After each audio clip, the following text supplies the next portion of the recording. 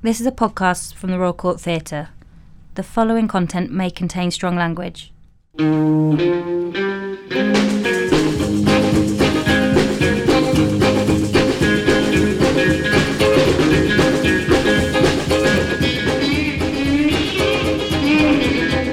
Welcome back to the third series of the Royal Court Theatre Playwrights podcast with me, Simon Stevens.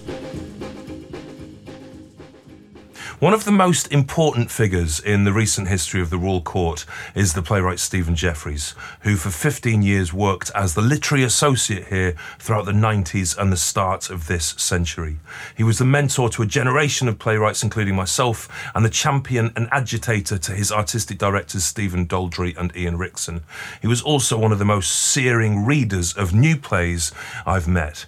He tells the story of one script meeting here at the theatre. Stephen Daldry was struggling to find plays to programme, while there was an increasing sense that a generation of writers like Sarah Kane, Joe Pennell and Rebecca Pritchard were energising the form. Daldry needed a play for the theatre downstairs. Stephen Jeffries walked into the weekly script meeting one Friday morning with a script in his hand. He declared that he had found it. The play that would run in the theatre downstairs for the summer, a guaranteed hit. The first time a debut play would play in the theatre downstairs for a generation. The play, Mojo, was written by a young writer called Jez Butterworth, and Stephen Jeffries' brilliance as a reader was proven. Mojo, a play set in a 50s Soho of violence and sex and rock and roll, was a massive success. At a time when many theatres were closing for the summer, the Royal Court had a hit on their hands, and directed by Ian Rickson, the court had in Butterworth an arresting and brilliant new voice. The qualities that astonished and sparkled in Mojo, a linguistic verve and audacity of observation that crackled in tension with a dramaturgical assurance, have defined Butterworth's plays. After a 7-year break from playwriting, in which he established himself as a screenwriter of note in the US and the UK alike, he returned to the Royal Court in 2002 with the brilliant Night Heron. 2005's The Winterling also debuted at the court. In 2008, his haunting parlour song opened at the Atlantic Theatre in New York, and in 2009 it was given the European premiere at the Almeida. All of the plays were directed by Ian Rickson, but it was the play he opened at the court that summer that arrived like a thunderbolt into the heart of English playwriting. Jerusalem was a vibrant dramatisation of the defiant last stand against rural petty officialdom of alcoholic, drug-addled poet, charmer, mystic and myth-maker Johnny Rooster Byron. It starred Mark Rylance in a multi-award-winning performance that articulated the verve and honesty, brutality, wit and sadness of Butterworth's play with humanity and directness. It played for a year in the West End and was a soaring success on Broadway. I loved the unnerving arrest of his next play, The River, in 2012, and was left reeling by 2017's The Ferryman. A play that was ostensibly an interrogation of the Northern Irish troubles of the early 80s was to me more a play about commitment. Commitment not only to an ideological organisation, but to a marriage or a family, and the political and psycho-spiritual obstructions that dog that commitment at all turns. For all its epic scope and hinterland of magic, The Ferryman was for me an astonishing play of breadth and ferocity about a man trying to be good. Jez Butterworth hasn't written prolifically for theatre. In fact, he's written 7 stage plays in nearly 25 years, but 4 of those plays have played sellout runs in medium-scale theatres on both sides of the Atlantic, and 3 of them have been arguably the defining plays of their decade. Jez Butterworth, welcome to the Royal Court. That was fantastic. I can go now. That's what I came for. It's what we like to provide you with, man. I always start. You said before we started that you've not listened to these podcasts, but I always start with the same question, and I was mulling whether I was going to start the same question in Series 3, and have decided that I am. Great. Which is the first question I want to ask you: is what was the first time you went to the theatre? The first time I went, not like school panto. No, it can be school panto. So whatever that answer is. It was the Dick Whittington in Hendon. The coach we went in was leaking, and it was raining the whole way there. And my main memory of it is sitting there like I jumped in a cold swimming pool for the entire thing. But I got so into it and so excited by it. I must have been about 8 or 9, I suppose. And I can still remember it, and I can still remember the sort of feeling of being soggy but entranced. Soggy but entranced is a beautiful state to watch any theatre in, I think. That's really lovely. Where did you go to school? I went to school, first of all, in southeast London. I went to a school in Abbey Wood, and then when I was about 6 or 7, my parents moved to Chiswell Green near Garston, near St Albans, and I went to a local junior school, and then I went to a comprehensive school in St Albans. Okay. And what I know of St Albans, which is not an area of the country I know brilliantly well, it's kind of a rather gentle, quite nice suburb of London, kind of commuter belt thing, yeah? Yeah, and like all of those places, it's really dangerous, you know, particularly at night on a Friday night when everything shuts. You know, it was kind of a lovely and beautiful and Roman during the day, and then kind of just like rollerball at night. My memories of growing up in Stockport were very much the same. I always say that, you know, I've been out at night in Sao Paulo and New York and LA and London. It's never felt as dangerous as being out at night in Stockport. I think that's right. I mean, it's just that they're just like, you knew where to go to, you know, people would meet up in alleys for punch-ups because there was nothing else to do, and there would just be like a schedule. You could go like, which one should we go to? You know, we've got X versus Y down by the clock tower or up outside the Adelaide. There's going to be it was, everybody knew there was nothing else to do. We were talking because, you know, We've had a conversation before this starts. Listeners will not be astonished that we talk to one another before it starts. And we're talking about our children going to school. And you said something about your experience at school not being a brilliantly happy one. No, I didn't madly enjoy school. In fact, I think I sat through about 95% of it quite literally waiting for each lesson to end. I couldn't bear it. I was so incredibly bored, and it was relentless.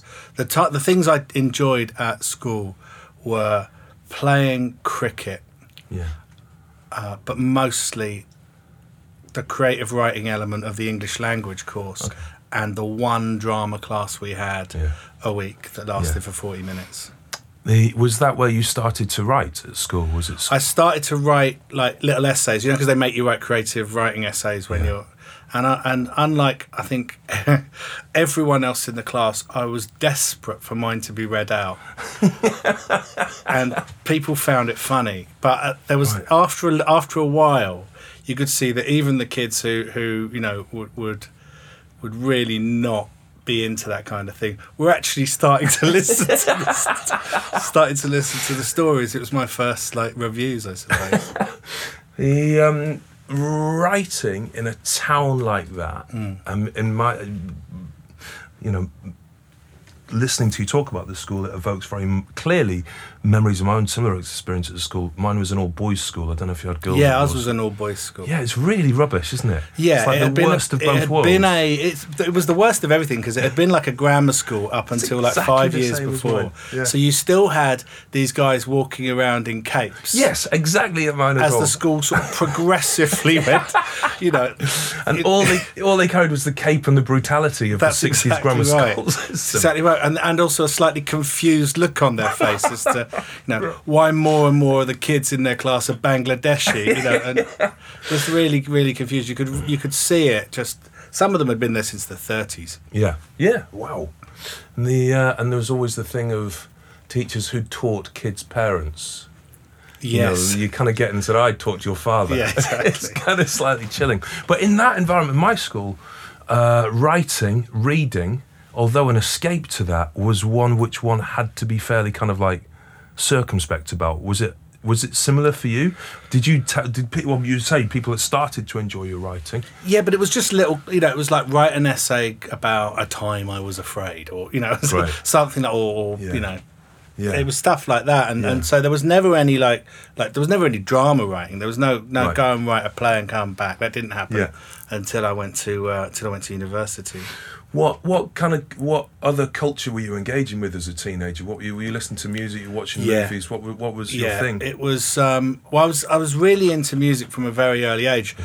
I had older brothers, and one of my older brothers, Tom, he had a friend who had an older brother as well, which meant that you had access to like records Yeah, great. that were people were listening to who were 17 or 18 years old when you were 10 years old, because they'd get lent to Tom, and then Tom would bring them into our bedroom, so he'd be listening to stuff that was just frankly like completely out of your bandwidth. What do you remember listening to? One summer we borrowed Chris Audley's record collection, and it contained like 10 Captain Beefheart albums and like loads of Frank Zappa and everything by Neil Young and everything by Joni Mitchell and Bob Dylan. And so suddenly all that summer, and I must have been 10 or 11 years old, Right. that was all we were listening to. And by the end of the summer, you know, we'd gone over and over and over everything. The smallness of places like Stockport or St Albans is accentuated when you're spending summer listening to Beefheart and Neil Young. I think so, and I think that you know, to have grown up in a time where access to those things was chance like that, rather than Spotify, you know, had its own magic. Once you encountered it, it really did feel like you dug up treasure on the beach. Yeah. You went to university. I went to university. Where did you go? I went to Cambridge University, and I went to Cambridge University because of one thing, which was translations by Brian Friel. My brother Tom had gone to Cambridge before us, and not many people went to Cambridge out of our school. I think Tom was the first for a long time. And I'd given up school. I'd not done very well. I was the last year of O-levels, and I'd not done well in my O-levels. Right. And so I'd given up. And I went to visit Tom at Cambridge, and he was in a production of Translations. Wow. And it was just wonderful. It was absolutely wonderful. It was like a small student production in a very small black box theatre, and 1985, and I still remember it like it was yesterday. I can remember everything about it. And also when you went in, it was like they had real music playing, and it was all lit by candles, and they were burning turf in the room. And I just walked in, and this play just absolutely gripped me. And then afterwards, it was the Saturday night, it was the last night. Afterwards, there was this big party to which I was invited, and by the end of the party, I knew what I wanted to do, next, which was I didn't know anywhere else where you could put on your own plays with your friends without teachers involved. Great. And I hadn't encountered any other little theatre or anything. It had nothing to do with anything. Right. And so I went home, and I spoke to one of my teachers who had liked my writing, and I said, I want to go to Cambridge University, and but I don't want to. I said to him, I don't want to go to study. I want to go to like put on plays. He said, don't tell them that. So I ended up getting an interview, and they said in the interview, well, you haven't got the grades to O-level to get in. And I said to the English director of English Studies, who's still there, I said to him, well, just make me an offer that you think I won't get. And then who loses out here? If I get it, I got it. And if I don't, that's that. And he sat there with a sort of look on his face like, I hadn't thought of that. Why doesn't everyone come in and say that? Because it's fair enough, right? Yeah. They should make offers to everyone. But it's an amazing. But you know, I went for an interview at Oxford and was totally cowed by the architecture and the environment. Right. And so I would never have had the confidence to have been so kind of cocksure and say, all right, come on then, bring it on. Well, you know, it was a kind of a cross between that and... I remember on the day that I had to get my application in, I didn't. I just thought, oh, fuck this. And then suddenly the teacher, Don Jones, who was about to retire... This is your English teacher? My English who taught teacher, you to... he must have been about 65. Yeah. He showed up at my doorstep and knocked on the door, and I was there on my own, just, you know, because I wasn't going into school. I was doing it all at home. And he said, you know, it's got to be in today. And I was like, I've changed my mind. He was like, Paul's have you? And we sat there at my kitchen table, and he filled out the form with me. And I know after the fact that he lied through his teeth about how, like, diligent I was and how attentive I was and everything. Because I think he was literally about to retire. Yeah. And he just thought, oh, you know, well, I think he just really wanted me to go there. That's fantastic. And what a beautiful man. So yeah, he was wonderful, and we stayed in touch for a while. And he's I owed it all to him. I remember there's a little box on the blue form and it says, what do you want to do when you grow up, kind of thing. And I was going to put something sensible like law or whatever. He says, no, what do you want to be? I said, I want to be a writer. So he said, well, put it. So I put it in, and it was the first question they asked me. They said, you said you wanted to be a writer. What do you mean? And I told them. Did you tell them about translations? Yeah. I did, but I played it down how much I wanted. But that was the only reason I wanted to be there. But I was good to my word. When I got in, I did only do that. Yeah. What was it like? What was it like being there and doing that? It was the most wonderful experience because I didn't have anything to do with the academic side of the university. I went to one lecture in 3 years. And I was midway through my second year, and my tutor at the time, they were going to throw me out. They were properly going to sling me. And my tutor was Tom Morris. Who directed Warhorse or co-directed Warhorse? Right, Tom Morris of Bristol Old Vic Artistic Director. So he was my tutor at the time, and he's a really big lad. And I remember him once chasing me across 3 courts of St John's for an essay. I was absolutely pushing it as hard as I got, and he just. Physics was against me. He just ineluctably just gained on me, grabbed me as we got to the Bridge of Sighs, and he was like, "I'm going to make sure if you don't do this essay, I'm going to make sure they they throw you out." Anyway, he came to see one of my little plays around about that time, and he told me this during an interview. Actually, he said that he thought there was something to it. It wasn't great, but there was something in it. There was enough in it so that he went to the university and he said, if he's not doing any work, but he is working on other stuff. Like he's done this, that, and the other. Yeah. And it's not great, but it's got something. And if you sling him out in 25 years, we might regret it. And it's probably going to come to nothing. But don't do it lightly. Don't throw him out lightly. So that was it. They just left me alone. Fantastic. I'm not exaggerating. They completely left me alone. I wasn't doing the essays. I wasn't doing the tutorials. I was just doing plays. How many plays did you write? Have you still got the plays as well? That's the other question I should ask. No, I haven't. I haven't got them. I think some of the people that were in them might have them, but I haven't. All written on typewriter, presumably. They were written on an old typewriter that belonged to my dad that he used to write his articles for the Tribune. Right. And so, wow. Yeah, it was that. Winding the women around and everything. But they were, we went to the Edinburgh Festival about 2 or 3 times and did all of that. It was fantastic. It was all, it was all we did from morning until last thing at night. Fantastic. What a beautiful way to spend a university time. And I was there, the very first audition that I ever did. The first person to walk in through the door was Rachel Weisz. Age 19. I thought, this is great. I didn't cast her. Did she remember that? She will do. Yeah, I bet she will. I didn't realise your dad was a writer. What was he writing? Well, my dad was a lorry driver. He was born in 1924, and he got a trade union scholarship after the war. He fought at D-Day. He was on Omaha Beach in the first wave, landing crafts like in Saving Private Ryan. And after that, he drove lorries for the Co-op, and he got a trade union scholarship to Ruskin in Oxford and became a lecturer in economics for the rest of his life. And he was very, very he was extremely left wing, and he wrote some articles for the Tribune that every so often, every few years, he'd get out and show you. Right.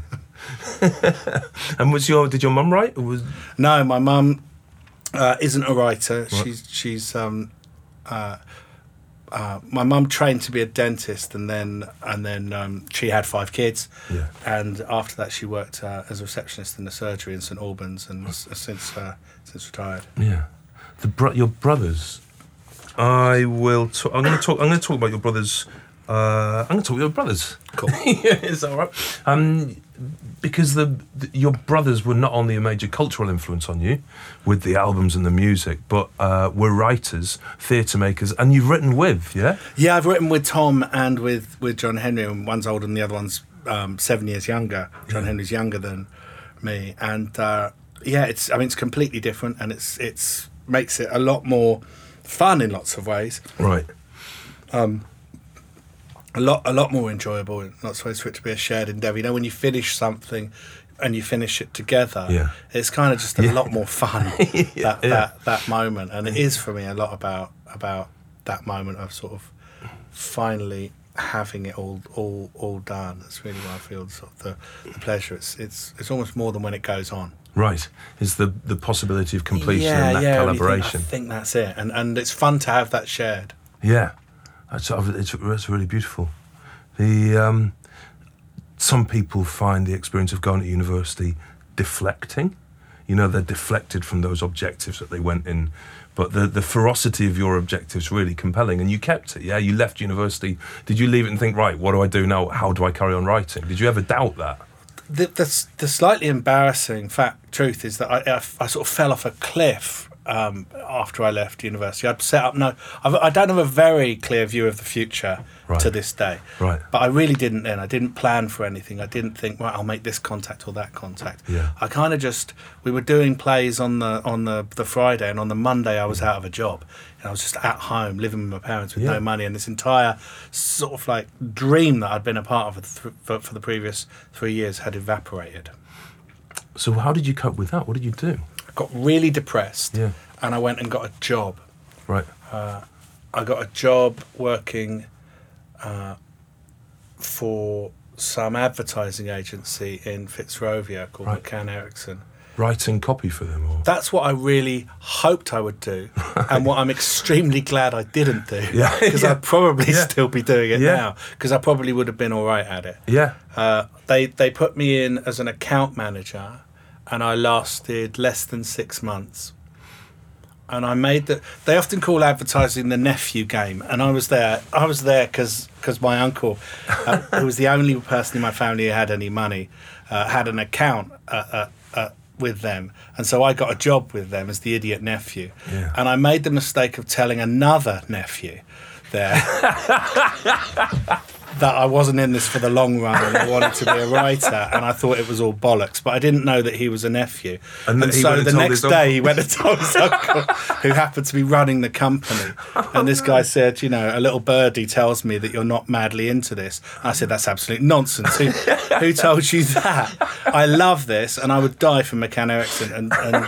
And he said, do you know what? I don't believe you, and I said, I resign. He said, fired. And I'm not exaggerating. It was like a photo finish. Right. There was silence, and I was being all defiant. And he very carefully pointed out. He said, "If I fire you, you can claim unemployment benefit on Monday." So I was like, "I'm fired." This was London. Yeah, this St was up the road. Albans. Yeah, in Howland Street in Fitzrovia. Around the corner from where I live now. You were living in St Albans, working in London. No, I was I'd moved into Islington, just off Highbury Fields, with doing that classic thing where there's someone sleeping in the living room and there's someone sleeping in the kitchen. Yeah, Yeah, absolutely. This is what, the early 90s? It would have been 1992. Yeah. End of 91. Yeah, and just continuing to write despite the kind of misery of leaving the Cambridge That's Idyll right. behind. I put on a play at the Etc Theatre in Camden in April 1992, which was only about 6 months after leaving, and was like rehearsing it at night, dressed in a suit and tie, and trying to keep the whole scene alive. What was that play? I can't remember what it was called, but it had Stephen Mangan was in it, and Paul Ritter was in it, and Paul Shahidi was in it. Oh my God! And what a cast! Yeah, it was. We had a lot of good actors in it. Yeah. Because that was the people who I graduated with. I graduated with an extraordinarily sort of like talented and subsequently sort of fated group of people who we were just doing all the stuff with. No wonder it was fun. Yeah, because it's really great people and doing it. What was London like then for you, coming out of St Albans, coming out of Cambridge? I imagine there's an energy to the place. Yeah, there was, and I was sort of. I got really obsessed with where everything was. I would sit looking at maps, and if I went somewhere, I'd get off, go back there on foot, and then look at the map and work out where I was. Yeah. Where everything was in relationship, for some reason, to the post office tower. I won't tell a therapist that, but what that was about. But it was like, I can see the post office, and how so where everything related to it. Yeah. So I've sort of did a sort of semi-version of the knowledge of going to London, and I loved living there. Yeah. It was a very, very exciting place. Yeah. I remember thinking one day, because I got paid nothing to do that job, and when I gave it up, I still had very little. And I remember thinking one day, if I had £20 a day, I could like get through life. Like that's all I need. Yeah, it's all I need. Yeah. And in some ways, I wish I'd stuck to that. It's an intoxicating city for people who don't come here, and the mysteries of wandering the streets never fail to kind of yield something. You know, they're always there. Yeah, I mean, to wandering the streets. I remember the very first TV commission that Tom and I got was for Carlton TV. It was like they were doing some shorts thing about things set on the underground. Right. And we got one of these, and it was like half an hour long. Yeah. And we sent it in, and they called us in to go and see us. And we had to walk. We had to walk from Islington down to St Martin's and back. Yeah. Because we didn't have the money for the tube. Yeah. I want to talk about the writing of Mojo, but just before I do, you didn't write in other forms. You were writing plays. You were writing for television as well. We did one thing for TV, right. and then simultaneously with writing Mojo, we wrote something for Channel 4, and that was the last bit of TV I did for 20 years. Right, but you weren't a songwriter or a poet or a novelist or short story writer. No, none of those things. Right, just writing drama. Yeah. Did you act at Cambridge as well? I did. Yeah. Were you any good? So I had a range about an inch wide, and if what I was called upon to do fell in that, then stand back. But anything outside of that, and it was a disaster. I remember doing it in 1993, going up to Edinburgh and doing a play just to get some extra money with other friends while I was doing my own play. And I got an agent out of it. I got an agent from ICM because it was within my corridor of certainty. That's so beautiful. And then they offered me a few parts that were outside of that, and it quickly came to its natural conclusion. I always think a lot of the people listening to these podcasts are people who are starting to write, or people who are stuck in those corners that we've both definitely been stuck in, where you can't get work on, or you can't.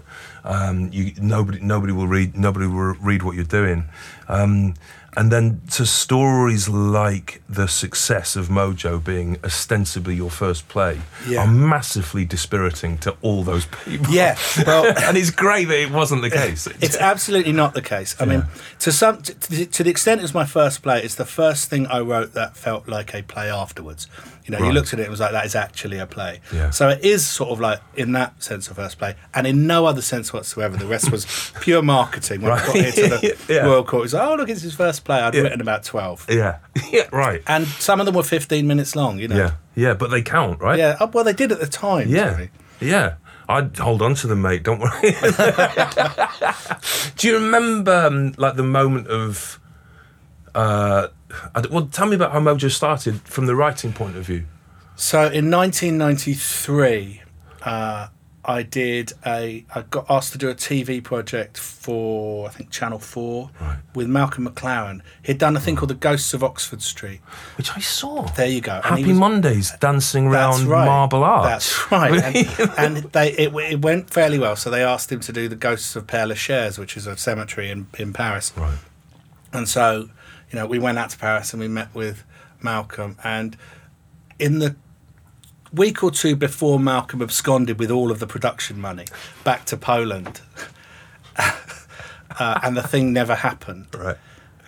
We were sitting in the bar, weirdly enough, of the Almeida, and drinking red wine in like 3:00 in the afternoon, as Malcolm loved to do. And he started telling me this story about Soho in the 50s, like 20 years before they'd done Nevermind the Bollocks. Yeah. And just what it was like with Larry Parnes and all the crossover between like the pop world and the crime world. He talked about it for about an hour. It was really fascinating. And he said, Jez, someone should write about that. And so you did. About a year later, I met him around the corner from here in that pub down there. Yeah. And he'd just seen the play. And he looked at me, and he knew exactly what had happened. And we both played this little game for like half an hour that wasn't what had happened. Yeah. And then as he was leaving, he said, Jez, I really must learn to keep my fucking mouth shut. But he would never have written it. Not in a million years. Yeah. He said, someone should write about Exactly, that. exactly. Do you remember the process of writing it? Yeah, very clearly. What was it? So, I was living in London, as I say, Yeah. and I decided to move to the countryside with my brother Tom. Mm-hmm. We'd got given a little bit of money to do a thing for Channel 4. It was Yeah. just an hour-long thing. Yeah. And so we had enough money to live by. We didn't have a car or anything. I borrowed my friend James Harding's and his sister's bikes for the year. They got nicked the night I finished the play, by the way, from outside the window. I woke up, they'd gone. But yeah, we moved to the countryside. We moved into a little flat in a place called Pewsey. And I started writing the play on an old Olivetti computer that my dad, I think, had nicked from work. Right. And and then I just started. I knew I wanted to write a proper play, a play that had an interval in it for a start, because I hadn't done anything that had an interval. Yeah. And I came up with the rough story. Yeah. And I remember we moved there June. I remember when dates were all the time for some reason. It was June the 10th, 1994 when we moved there. And I think it was about mid-August when I stopped writing the first 10 pages over and over obsessively. Yeah. It was like that thing in The Shining where it's just writing the same. Yeah. And I would come back to it and I'd come back to it and I was trying to find like a tone and a voice, and also too afraid to just plough on through this process that I knew absolutely nothing about. Yeah. And for some reason, and I'm not really sure what the exact moment was, like learning to swim, I just suddenly stopped doing wits and just sort of swam out. And within about 3 days, I'd written it. Wow. I really recognise that sense of frustration and the sense of release. Did you write it knowing that you were? I mean, I imagine it's were there differences between what that was and the short and the other plays? And were you aware that you were writing something that you'd not written, the like of which you'd not written before? I think so, yeah. I think I was. I think I actually had...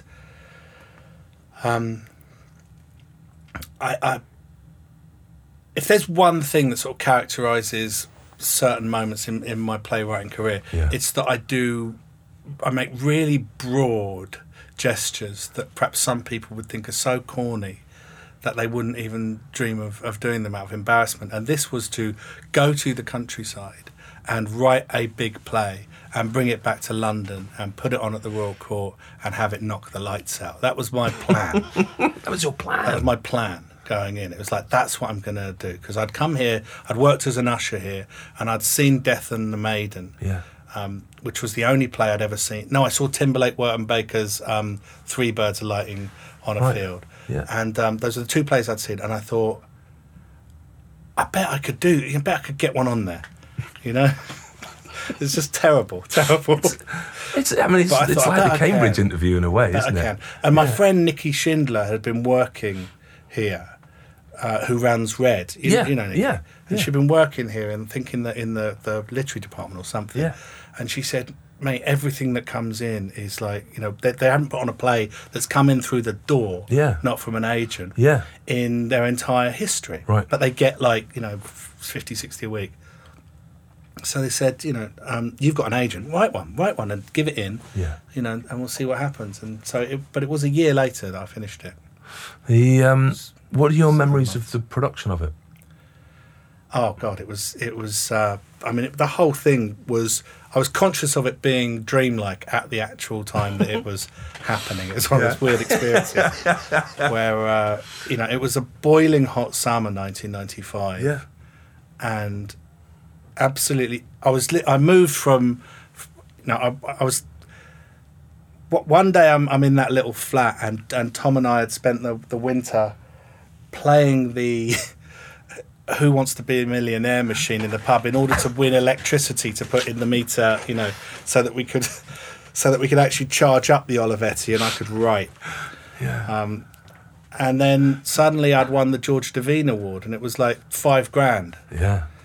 Which is a significant amount of money. And I remember playing pool in that same pub like that summer with a cheque for $5,000 in my back pocket, and it just felt like, and then I used the money. I rented a flat on Dean Street, and I lived on Dean Street for the next 3 years in Soho, and just started this sort of like bit of a mad adventure where it was just the absolute opposite. It was It was living, right in the centre of town, collecting loads of awards. It was crazy. It was really crazy. Yeah, and they're kind of self-perpetuating those moments because once you're acknowledged, then everybody acknowledges you, and it's extraordinary. I think so. I think what always surprises me about this though is, on the one hand, these are sort of fairly brazen moves, and on the other hand, like most playwrights, I found myself to be incredibly brittle when it came down to it. Because like once I ended up immediately after Mojo losing contact with the Royal Court. How did that happen? Specifically because the BBC wanted to make a film of it. Right. And Ian Rickson, who directed the play, wanted to direct the film of it. Okay. In retrospect, quite naturally. Yep. But I wanted to direct the film of it, okay. also in retrospect, quite naturally. So, I remember we sat outside here and we had a disagreement about it, and that was the last time we spoke for 5 years. Wow. And so the entire time Ian was running the court, we never spoke. And I didn't know anyone else in any other theatre at all, and I didn't for some reason have the sort of the somewhere between the brains or the courage to just go to someone else and restart the whole thing. Plus that coincided with me suddenly getting into film, right? And so the next sort of 5 years were me making a couple of films and writing several films and just moving into that world and completely forgetting why I got into this in the first place.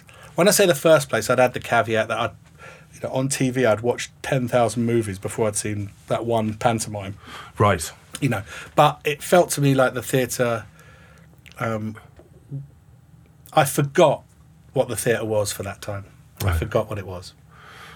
What did the film world give you? What was that like to work in? It's a world I've always been fucking nervous about and never gone into. I'm fascinated what your experience of it was. Will you do me a favour and never do so? All right, okay, yeah, please. I'm happy to do that. Yeah, that would be my advice. I mean, I feel that I was really excited going into that world, and a lot of it has been and still is very exciting.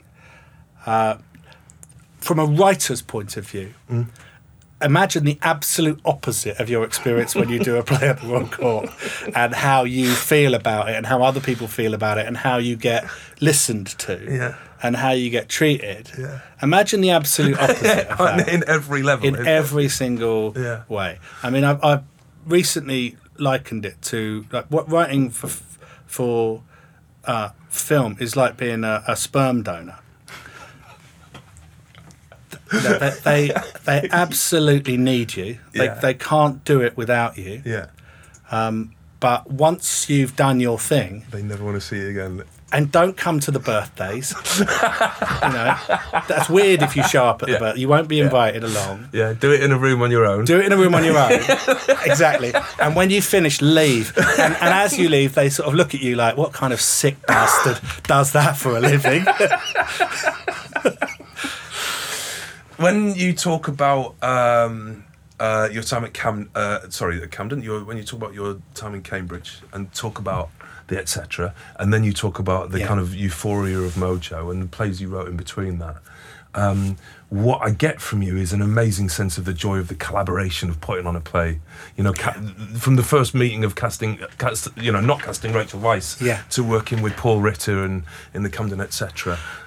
Yeah, I mean, I think I've chosen not to write novels, and I've chosen, or I don't write novels, and so that means these things are going to have to be put on. There's a reason why I want everyone involved in it. It's why I want it to be It's one of my problems with film, which is that as a social occasion, film never happens. Yeah, right. When does when does a film happen? When you shoot it, when you edit it. Right, great. When a film goes on, everyone's off doing something else. But after a play, everyone's got to walk out the back of the theatre and find somewhere to go to eat. It's like it's alive and it's present. I mean, I could talk all day about the differences between the two experiences and what I think of, why I think a theatre is both more, essentially 100 times more vital for me than the cinema, but also 100 times more likely to let you down. Yeah, yeah. Because the investment's just so much. It's just so much higher, I think, for the audience. Yeah. You're actually there. Go on, because I think that's really clear. But if you're being asked something completely different, and you can demonstrate it with like this, which is that if you went to see a matinee of a film and you walked into the dark and you were the only person in there, great, you can spread out. Yeah, great. It's brilliant. Just focus on it. There's no one over there annoying you. Yeah. But if you did the same thing in the matinee of a play, and the lights went down and the curtains went up, and you're just sat there on your own, it's instantly excruciating. Yeah. What brought you back to the court? I started talking to Ian again, and realised how much I'd missed it. I came here and started writing The Night Heron. Yeah. Yeah. How did that feel? Because I love The Night Heron. I think it's an extraordinary play. Well, it felt like I'd been, to use Harold Pinter's phrase, felt like I'd been banished from myself for those years, and I wasn't aware of it. Wasn't aware quite how much I missed it and how much it was a decision based on fear. Right. And I think misunderstanding as much as anything. Fear of... Just fear of trying to... My ideas for a second play were just awful, right. And so I didn't write them, and I'm glad that in many ways that they didn't happen. And having had a success like Mojo as your first, although not as your 12th play, but as your kind of first proper play, there's a burden to that level of success, right? Absolutely there was. I think that it didn't just, it wasn't like, that was okay. Yeah. It made a sort of a big splash at the time. Yeah. Albeit it never went to the West End in its first iteration, and it never went. We went to the Atlantic. Right. Neil did it at the Atlantic. Yeah. Neil Pepe. Yeah. But it never went to the West End, and it's never been on Broadway. Oh my gosh, I was wrong about that. I saw Danny Mays. Oh well, he did it. Danny did years it later, in 2013. In the reincarnation. Yeah. I could talk to you about The Night Heron at length. I could talk to you about Winterling as well, which I thought was really, really beautiful, and Parlour Song. But we'd be talking for hours, and that wouldn't be fair on anybody. When I was here in the Young Writers Programme, like 2002, 2003, I remember there was a call round to all the staff to see if anybody would come to the site where the Young Writers Programme was based and do a reading of a Jez Butterworth play. Because you'd written this fucking play that had like 1 million people. That's right, that's right. And it was a play about rural England, Yeah. and there were kind of 4,000 people in it, Yeah. and we just needed people. Yeah. This was the start of Jerusalem, yeah? Yeah, it was. Yeah. It was. How long were you working on that play intellectually for before you wrote what you might consider to be a first draft? So I wrote that first draft of it in about 2 months in 2003. Yeah. And from the day after that, I literally put it in the bin outside this theatre. As we walked out, I had my copy of it rolled up and I just chucked it in the bin. It had been one of the most... it had been the single most excruciating professional experience of my life, just the read-through of it, because it was just not in any way, to my ears, a play. And I thought, somewhere down the line, you've forgotten what one even is. And everyone else in the room seemed to think it was all right, and they had got a bit bored in the second half, but it didn't seem to matter that it wasn't like, we'd got through it and it had all these bits and it was gonna. But to me, it was just I will never forget the experience, and I thought I'm never going near that idea ever again. That was a dreadful, dreadful mistake. And also, you bit off more than you could chew with just the size of the adventure. Yeah. And so it wasn't until 2007, I think, when I realised that somehow Mark Rylance had got hold of a copy of it. I imagine Ian sent it. Spends a lot of time in the bins round here, Mark. He's always... I think that Ian sent it to him, I think, and so he saw something in the character. And what was weird was even when we were rehearsing what I eventually wrote, he would often refer back to this first draft, and every single time it was like someone sticking a knife in my eye. I was like, no, because I'd never read it, and he was like, but when he does it, no, and I'd never considered the two events to have anything to do with one another. So there was this idea, it was like a place to build a house on which there was no house, that sat fallow for 6 years, and then I met Mark here in the director's office with Ian. I remember that he sat there, he'd cycled over, Mark, and he sat there in his cycle shorts and kept his cycle helmet on throughout the entire hour that we were talking to each other without even noticing that it was on. You know, he didn't mean to do it. He just wasn't making it easy for himself when he got out. He just forgot it was there. He was so unself-conscious. Wow. And we had this incredible conversation, and I left. I've had conversations like that a few times in my career.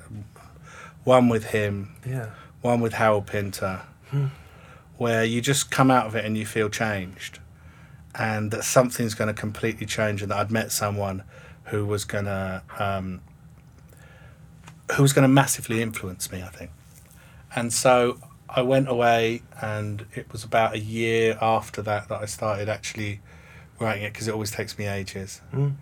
And the actual writing of the draft of the play was done really quickly, was done in less than a month. Gosh. And wasn't finished by the time we started rehearsals. We had our first rehearsal just down there on June the 1st, 2009, and we had our actual read-through of the draft we did 17 days later into a 4-week rehearsal period. Wow.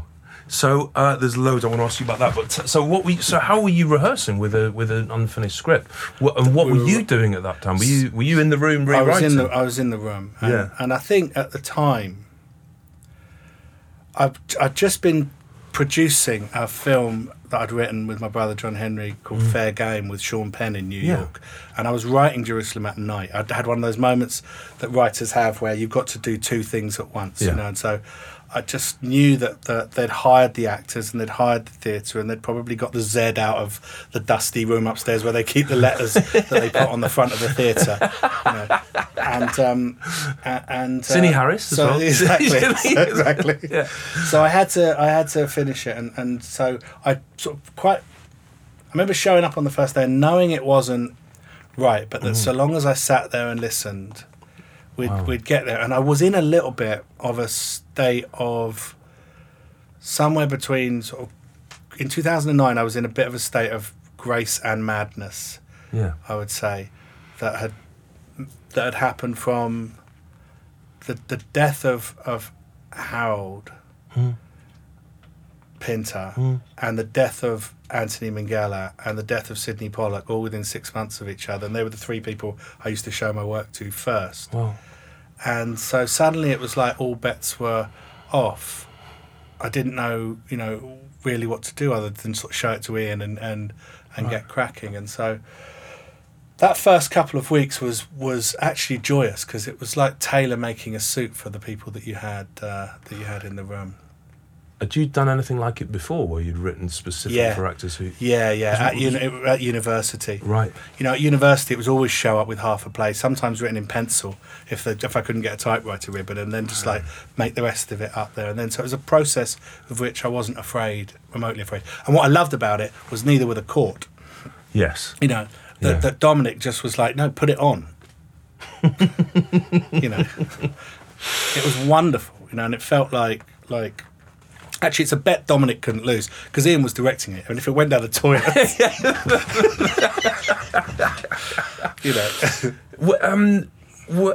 With the two plays that you wrote called Jerusalem, one which Mark pilfered out the bins, and one which has eventually came to define that decade. Were you investigating similar things? What was similar about the things? What was intellectually your investigation? I don't think anything was really similar. I think that I didn't know what it was I was trying to do, what it was I was trying to get at, and I don't think I knew how. So I have to go back a little bit, which was that after I wrote The Night Heron, I moved to the countryside again. Exactly 10 years after I did it the first time, and I moved to the countryside with Jilly, who was my wife at the time, and we bought a dog, and the dog meant that I had to go on these long walks every day that got longer and longer. And I was using these walks to try and work out what it was I really wanted to say, not knowing what that was. I'd read a quote from Jackson Pollock where he says, famous quote, where he says, technique is just a means of arriving at a statement. Learning to say things is what are you going to say? And so I felt that very strongly. It was like, I can, write a play like Mojo, which is full of heat, but where's the light? Right. And I knew the types of register that gave me just chills, and I wanted to pitch my work into that register. I wanted it to exist on that kind of a front. Now, you can't just do that from a standing start. It took about 3 years of thinking about nothing but that, and listening to music and focusing on it in such an obsessive way that something in me broke through to a way of receiving the drama that I think was on a completely different level. And so I don't think there's any similarity whatsoever between the two versions. Could you define what that register is that you're finding in the music, or you're finding? Yeah, I think so. I mean, I remember that David Mamet said in that masterclass thing that he did recently that that truths are simple. They're just not easy, and I think he does. I don't know if he gives the example, but the biggest truth. The simplest truth is that we're all going to die, and it's the hard. It's not easy to take. It's famously not easy to take, but it's so simple. That's an absolute simple truth. Yeah. And I think that the truths arrange themselves, along a sort of a spectrum, really, and they're really not easy to hear. Yeah. And so. And so I started to try and tune into that. I remember having an image in my head. I was watching one day. Outside my window where I worked, I was watching a load of crows on a telegraph wire. And I had this idea that, like, the crows were arranged in order of courage or difficulty. And that to get the crow from this end to fly down wasn't going to be that hard. It wasn't going to cost you that much. Okay. And the ones in the middle were kind of going to be a little bit sticky, but you'd probably get through it. Yeah. What about that one on the end there? Yeah. Yeah. How'd you get her down? That's rather powerful, isn't it? And so I knew how it felt when I was feeling like that, when I was writing like that, and decided to settle for nothing less. And that was really how I ended up there, I think. It's really beautiful. Really, really clear. Could you talk a little bit about Ian Rickson? Because those plays you made together, there's a real power in that collaboration. Yeah. Well, I don't think I'd be doing what I did in the first place here. But without Ian's initial excitement about the play. I mean, you were saying at the intro that Stephen Jeffries, who was a massive supporter of that play in the early stages, David Lann as well. Who was here. He was, I think, dramaturge on that, but Ian had to get in there and make this thing work, and he did the most fantastic job. I think that he has done an extraordinary job of every single one of my plays, and it's been the collaboration of my professional playwriting life. It's been fantastic. I mean, the sensitivity that Ian brings to the rehearsal room is just absolutely extraordinary. I mean, it's like 10 minutes into any rehearsal, he's in a register where he's just feeling things that are, I think, just kind of super sensitive. And he's got a terrific ear, and he's such a gentleman. I mean, I think he's just makes the process, fun and exciting, and I always felt, really supported. Yeah. One of the joys about doing this podcast is now I've spoken to about 25 playwrights at length about playwriting and about their lives. It's been a real privilege. I've very rarely had conversations which felt as though somebody was accessing something so spiritual as hearing you talk about writing Jerusalem. I find it really profound. And I imagine the extent to which it's antithetical to the world of Hollywood. The world of Bond movies. And that world must be disorientating, or do you able to just park that? Well, I learned not to, I would often talk in these same terms, to people in the theatre, and I made the mistake of taking that over there. And the work dried up quite quick. But, it doesn't sound, they don't really buy that at all. It's really like, when's it going to be in? But you're a great storyteller as well. I mean, there's no moment of indulgence in your writing. You crack that story, it keeps going, man. Yeah, I think that's important to me, and I can do that. I love doing that in films as well. I love doing that in screenplays. I mean, I massively enjoy writing screenplays, and I'm as sort of naive and enthusiastic about it. I sound quite cynical when I'm talking about it now, but when I'm sitting there in front of it, I'm as naive and enthusiastic and like sort of waggy-tailed as I could possibly be, in the same way I was when I was, sort of 25, 26 and trying to do it. That hasn't really gone away. I think that get the story of these things, the actual craft of these things is a massive part of it. How has being a dad affected your writing? I think from the get-go, it was only a galvanising thing. Just looking at when those births happened and what I was doing. My second child was born 2 days after Harold died, and that whole year was just was not even crawling by the time Jerusalem went on and all of that. And I did 2 plays and a couple of films. I think I tried to listen. I tried to be like them and be like as alive to the new ideas as much as they were being. I can see I've got a 2-year-old called Roa who just turned 2, and the delight she's taking in language and just hearing a phrase and just repeating it. I said the other day, to her, your sister is the noisiest baby I've ever heard. And she kept going, I ever heard. She walked around just saying this to herself. I ever heard. You just see her just like the possibilities of this new tool that she had that she could use and does use and things. If there's a loud noise in the street, I ever heard. That's all you get. I'd love to talk to you about Harold Pinter as well, just because you've returned to him several times.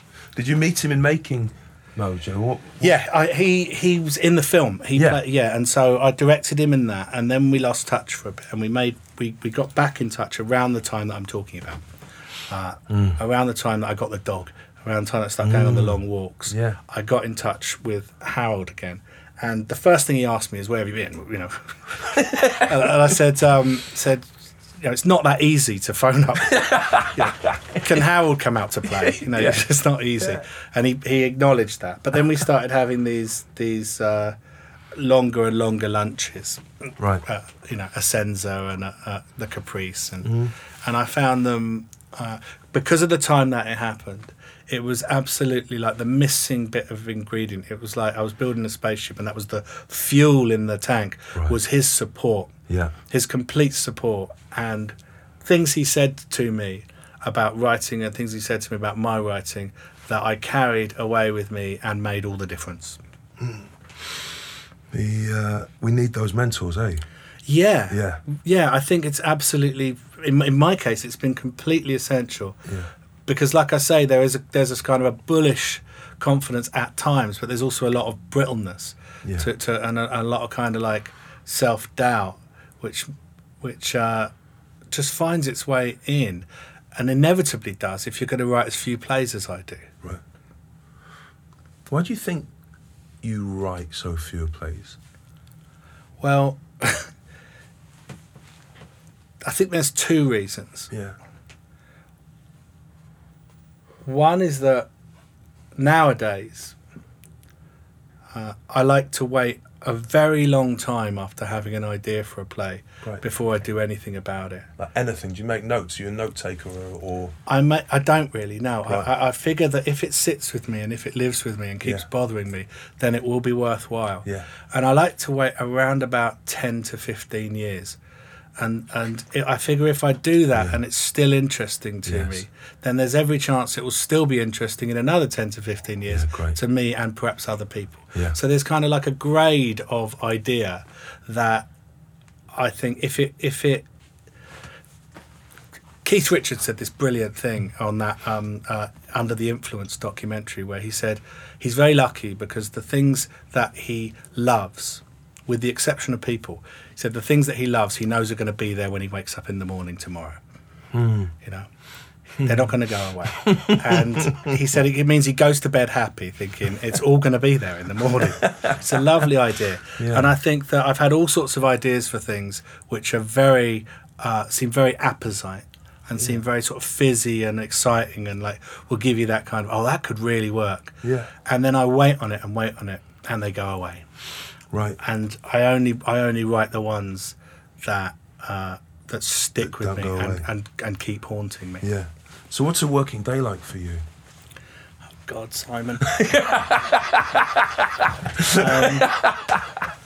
I don't have one. Right. That's all I could say about it. I don't have a working day, and I never have. Yeah. I have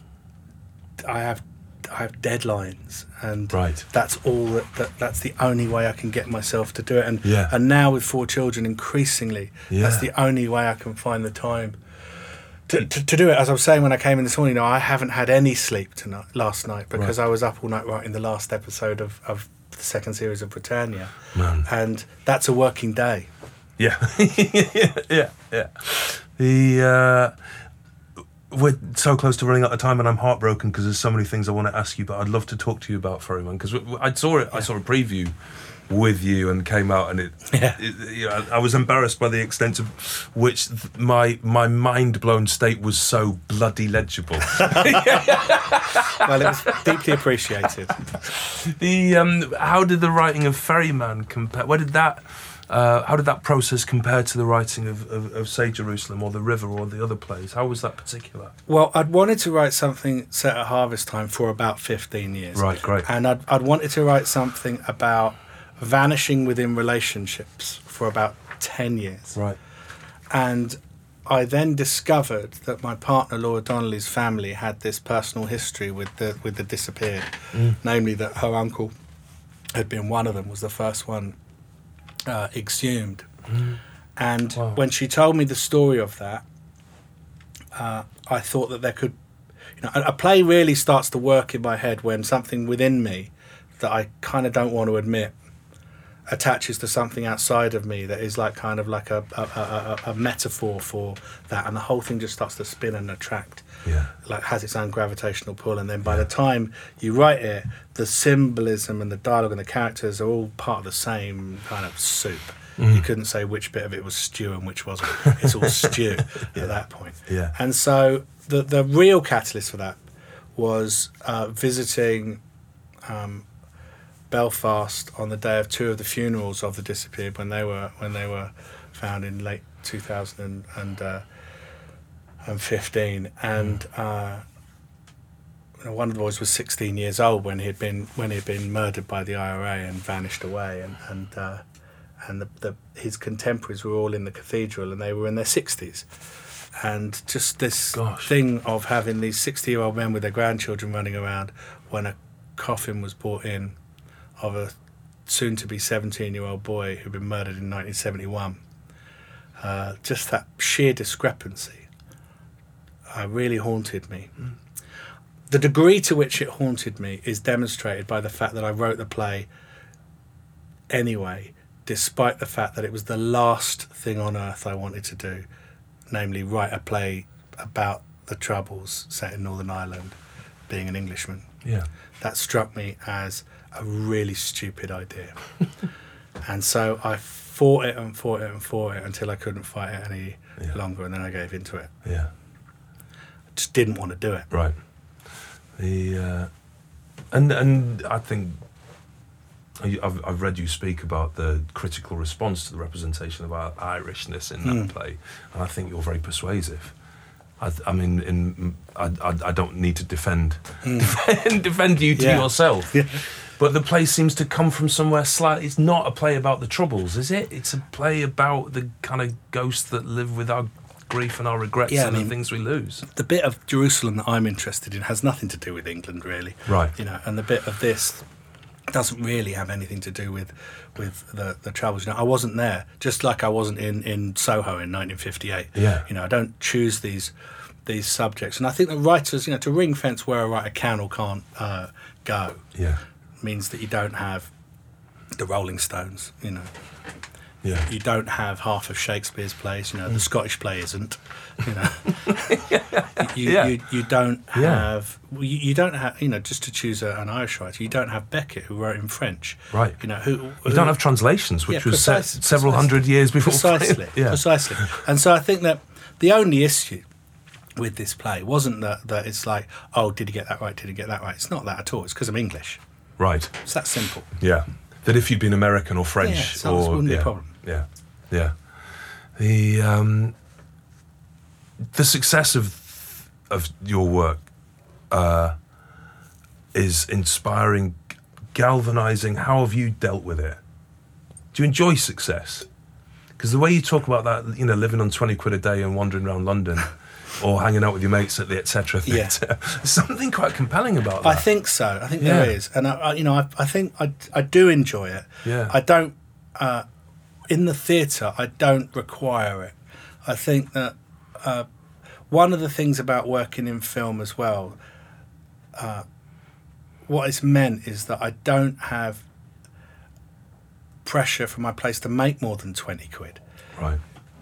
And that has kept it the way that it is. I don't have to. I can see so many playwrights. I can see David Mamet sitting there with his Broadway producer going, write a play about Harvey Weinstein. And it's like, all right then, that might work after 7 or 8 absolute turkeys in a row, because he needs to pitch them onto that Broadway stage. The same thing happens to Arthur Miller. It's like, what if the play doesn't have to make $20? What if it can just be itself? Yeah. And this provided me with that opportunity to do it. And so the fact that they've been successful, I think, has something to do with the fact that they're not designed to be. Great. That's really clear.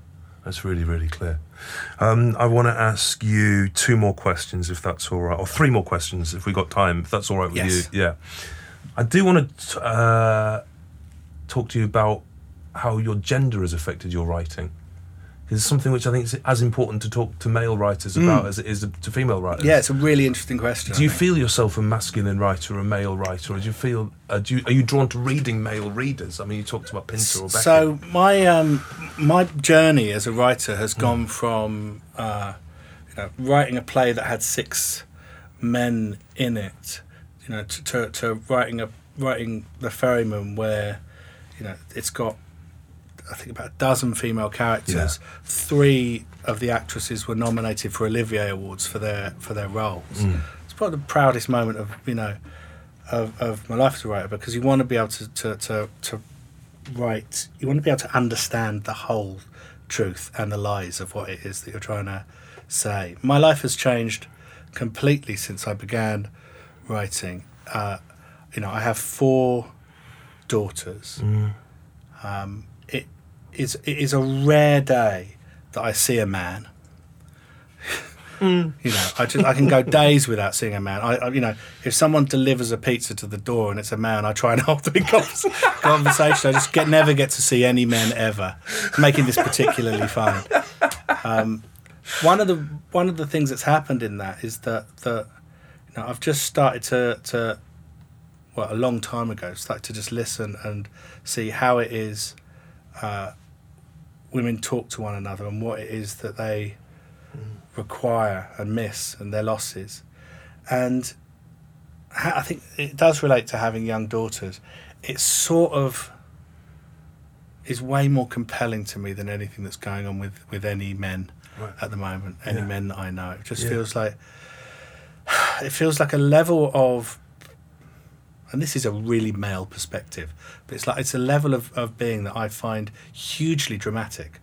I find it really dramatic, the idea, for instance, that the time in which you're fertile is finite. It's like being a wine grower who's only got a certain number of seasons. You watch someone like Ronnie Wood walking around with his new twins and he's 71 years old. That's a massive difference between the sexes. I just don't think gets enough written in about it.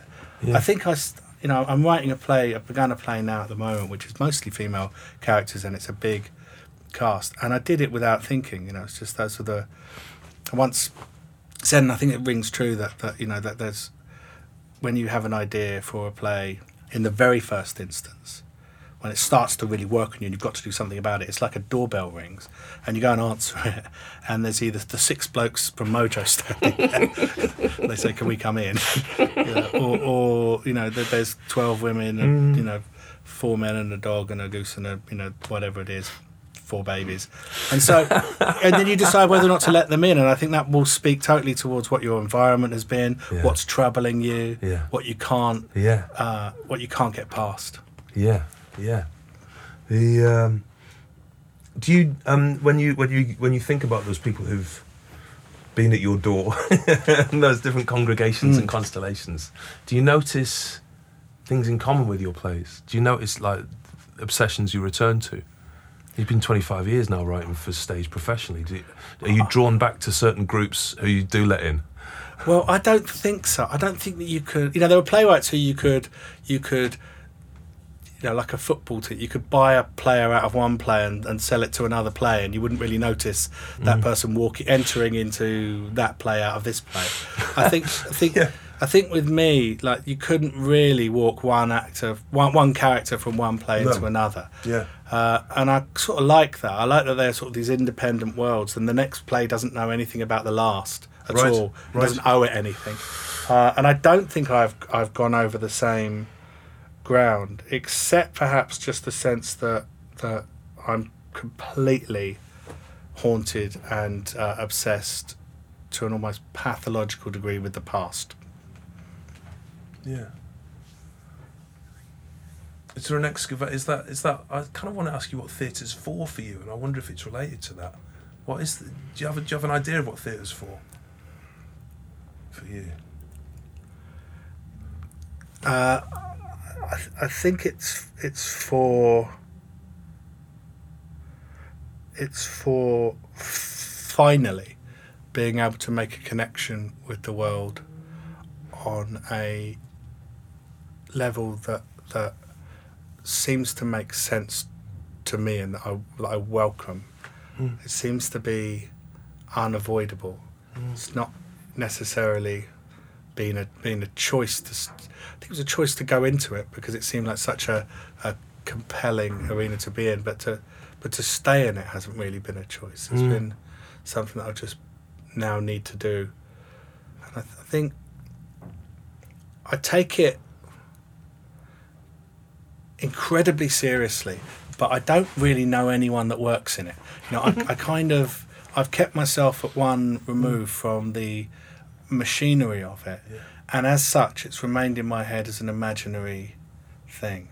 You know, I've probably spent almost as much time in the Royal Court as it's taken to do my plays as it has. You know, that's I've come and seen shows here, but I don't hang out around theatres. And although I adore working with actors and consider them to be absolute co-conspirators, I don't have lots of friends who work in the theatre, so it's absolutely essential for me as a kind of a dream idea, and I've tried as hard as I can to keep it as that. Jez Butterworth, thank you very, very much. Cheers, thank you.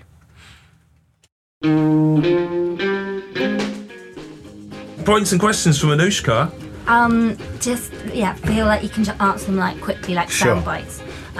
What did I want to ask first? Oh yeah, very quickly, without too much detail. Did teacher Don Johns ever come and see any of your plays? Don Jones. Yes, he did. He came to see Mojo at the Royal. What a beautiful thing. He loved it. Excellent. Good lad. Quick answer to this. In the 3 years where you're obsessive about just focusing on Jerusalem and listening to stuff, does that mean you did no other writing? Oh no, I did lots of other writing, and it wasn't just Jerusalem. I wasn't planning to write Jerusalem at that point. It was just how do you focus? How do you gear this up into that whole other register that I was talking about? You're very patient because of this 10 to 15 year theory. What I wondered is, when you're over 70, will you relax the rules on that? One of the things about my obsession with the past means that I can't see into next week. Very good. And then just my final question, which if it's too personal we can just cut. I just wondered, after you said the 3 people who you used to read your plays first are no longer around, who are the people who read them now? There isn't really anybody. I kind of sent, I would send my plays to Ian first. That was who I would send my plays to. And there wasn't really, it's like I sort of lost the sounding board. And it was an interesting moment because it felt like simultaneous. The experience of it was one of complete bereft,ment, if there's such a word. Yeah, for the bereavement. Yeah. Being completely sort of marooned and lost. Yeah. But the actual, the indisputable fact is that it was a freedom. Thank you. Thanks for listening to the Royal Court Theatre Playwrights podcast. If you'd like to listen to more, make sure you subscribe at royalcourttheatre.com or iTunes to get the next episode. You can purchase many of the plays discussed at royalcourttheatre.com/shop. The Playwrights podcast is brought to you by the Royal Court Theatre, presented by me, Simon Stevens, produced by Anushka Warden and Emily Legg.